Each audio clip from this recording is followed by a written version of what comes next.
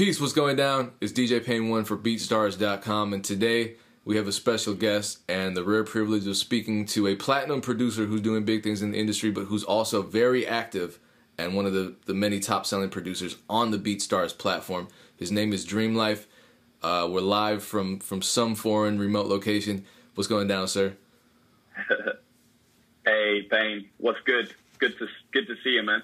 Yeah, I'm happy to do this interview, bro. It's been a while, man. We caught up with each other at the A3C BeatStars workshops that we did. And actually, we spent a lot of time together, had a lot of conversations. And one of the conversations was, I think, looking around at the table at all these other guys that are really killing it on the internet. We started to notice how young they are.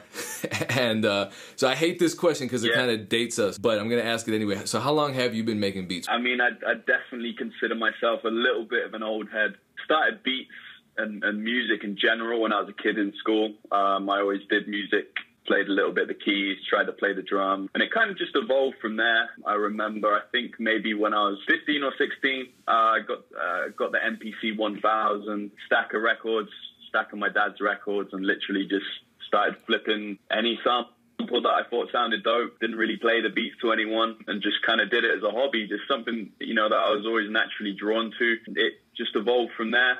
Later on, I went to college and studied audio engineering.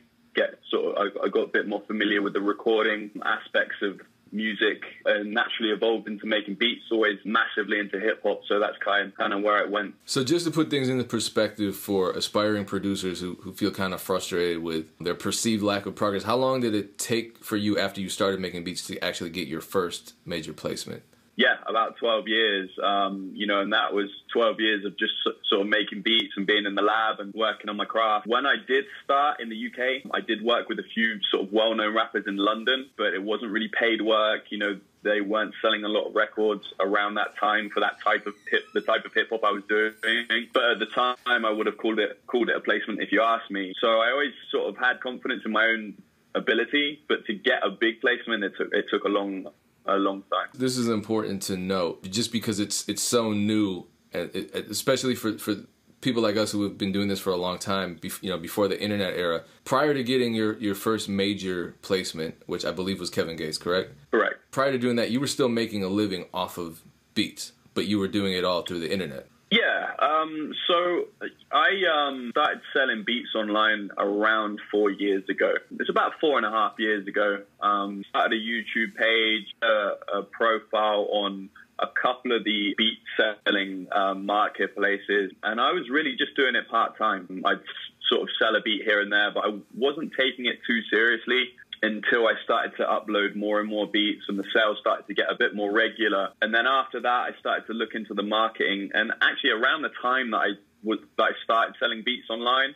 I was still working a 9 to 5 sales job. So in my free time, I'd literally just be making beats, trying to upload beats. But I really didn't have any time to study marketing and study what other beat makers were making. So I wasn't making a ton of sales. I was just sort of making sure that my catalog got up there. And to be honest, I was just doing it more for fun than anything else, just as sort of a hobby, and it developed into something else and kind of took on a life of its own. So here's a follow-up question to that. There are a lot of producers now who are also getting frustrated about their internet sales, and say a producer has just started, say they just signed up for the BeatStars platform, for example.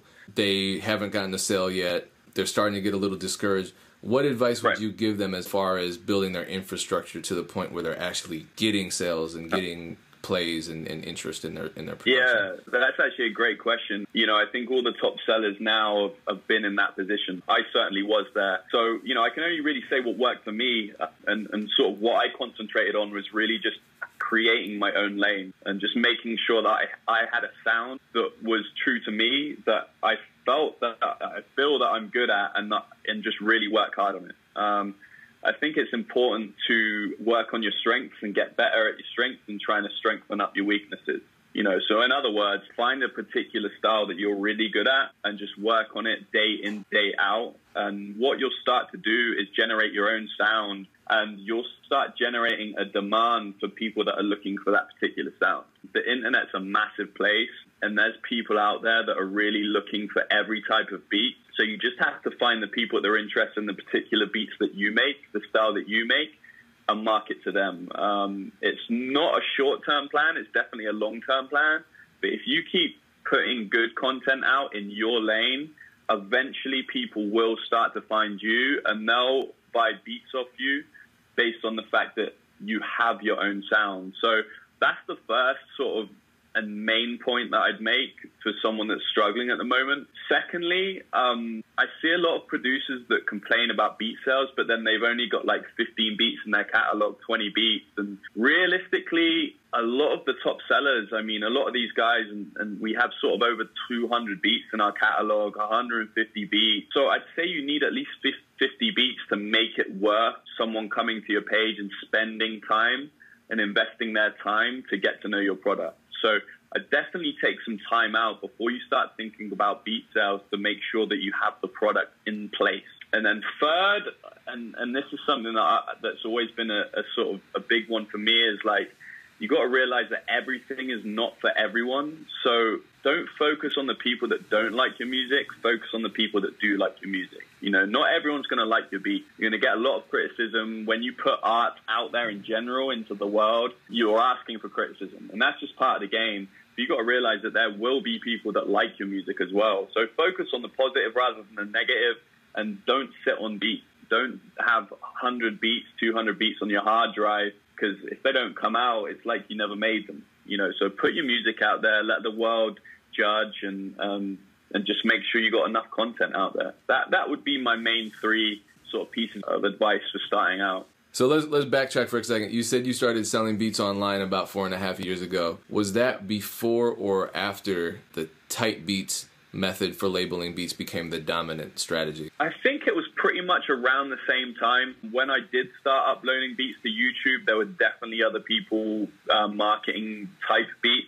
It's hard for me to say how much before that, but I was definitely there, you know, when YouTube started getting popular. I uploaded a lot of type beats in my time, and it's kind of taken off, and it's kind of like its own little subgenre now, which I'm sure we'll get onto. But it was around the same time, I'd probably say. Yeah, I remember we were all in a room, a lot of producers in a room sometime during A3C. I don't want to misquote the person because I don't remember who said it. It was you were there, the Crates, DG, some other people were there, B Demons, Boundless maybe. Somebody mentioned that they thought pretty much every producer hated making type beats just because it feels like you're pigeonholing yourself, but right. It's also really effective. So what is your opinion on how to utilize type beats while still maintaining your creativity? Great. Yeah, I like this question because I really believe that out there, and especially in the industry and in certain parts online, there's a misconception in regards to what a type beat actually is. I've heard a lot of people say, "Oh, don't send me any type beat." I read that today, actually. Yeah, which I think does show a bit of a misconception in what people think that a type beat may be. So let's use Drake type beat for the example. So when Dream Life myself makes a Drake type beat, it's not me going to his catalog, listening to what he's already done and trying to remake something in that sound or that vibe. Basically what it is if Drake was going to walk in my studio door right now and I had to play him a beat, what would I play? That's what I do when I make a Drake type beat. It's still my sound. It's still going to be something that's 100% me, an original. In my case, I'm marketing it towards people that would potentially be interested in the same types of beats that Drake raps on. So it's still 100% original. We're not out here copying other producers. So I think that's one of the misconceptions. I even heard someone get mixed up between a beat remake and a type beat. You can't blame people for not knowing because, the information is not readily available. And if you just started looking for beats online, you might not know. But just from my perspective, to clarify, any beat that I make, I try to make it original. And when I put a type beat next to it, is because I'd like to market it towards people that like that sound. That's all it is, really. It's taken a life of its own, and it's gotten to be this really deep subject, but I really just think it's a marketing strategy. And that's all it really is. I want to pick up on something that you said about the industry having a misconception about type beats and internet producers. I feel like that distinction between the industry on the one hand and the internet on the other hand is really being blurred now, especially, talking to you, there's a Kevin Gates plaque in the background, and here we are talking about you selling beats online. So you got people like Cash Money AP, Taz Taylor, so on and so forth, signing these high-profile publishing deals with record labels, Warner Brothers, APG. It seems to me that distinction it's almost non-existent at this point. The fact that you're doing both is interesting. How did you end up getting your first industry placement? My first industry placement, as we just mentioned, was Kevin Gates. It was on the album Isla. It was actually the opening track called Not the Only One. And that was a collaboration between me and a producer out of Atlanta named Go Grizzly. We've been sending ideas back and forth for a little while. And Grizz was actually already plugged in with Kevin Gates. He'd worked on a few of his prior projects. He was able to send that to him and get that to him. And from what I understand and what I've heard, that really connected with Kevin. The song came out. I was super happy when I heard it. And I've gotten really good feedback from the track as well. And I was actually a Kevin Gates fan at the time, still am. So, it was a pretty big deal for me. And I was pretty proud of the finished project. Just to be clear, and I think this is really great motivation for the aspiring producers, especially the internet producers, and it's great clarity for those who may have misconceptions. If you never got another industry placement, you would still be making a living off of doing what you love, right? By selling beats on the internet to unsigned artists. Yeah, absolutely. I think the way that I look at it personally is that for me, the music's always come first.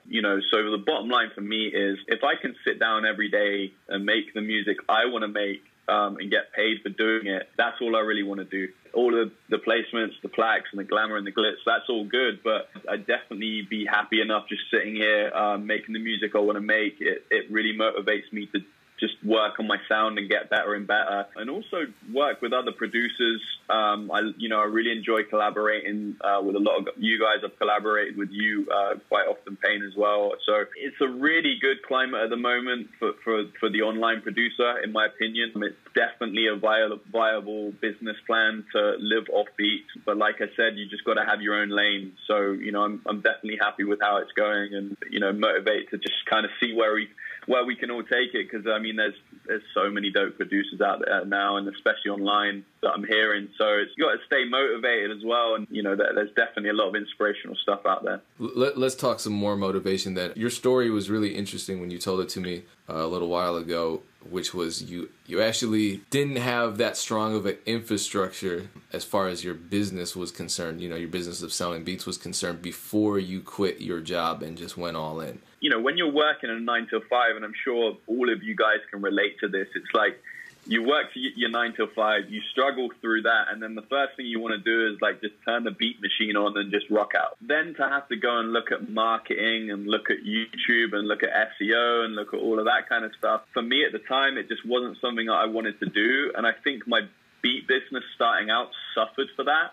If I could go back and sort of start again from when I started selling beats online, I definitely would have put more time into looking at marketing techniques, how to sell beats, rather than just focusing solely on the beat. So when I quit my 9 to 5, like I mentioned when we spoke about it, I really wasn't in a good place financially. I didn't have much money to live off, and it was actually a massive risk for me. At the time, it was kind of one of those where I was like, okay, well, shit, am I actually going to do this, or am I just going to stay working this 9 till 5, plodding along? So I just had enough one day, and I'm sure, we've all been there.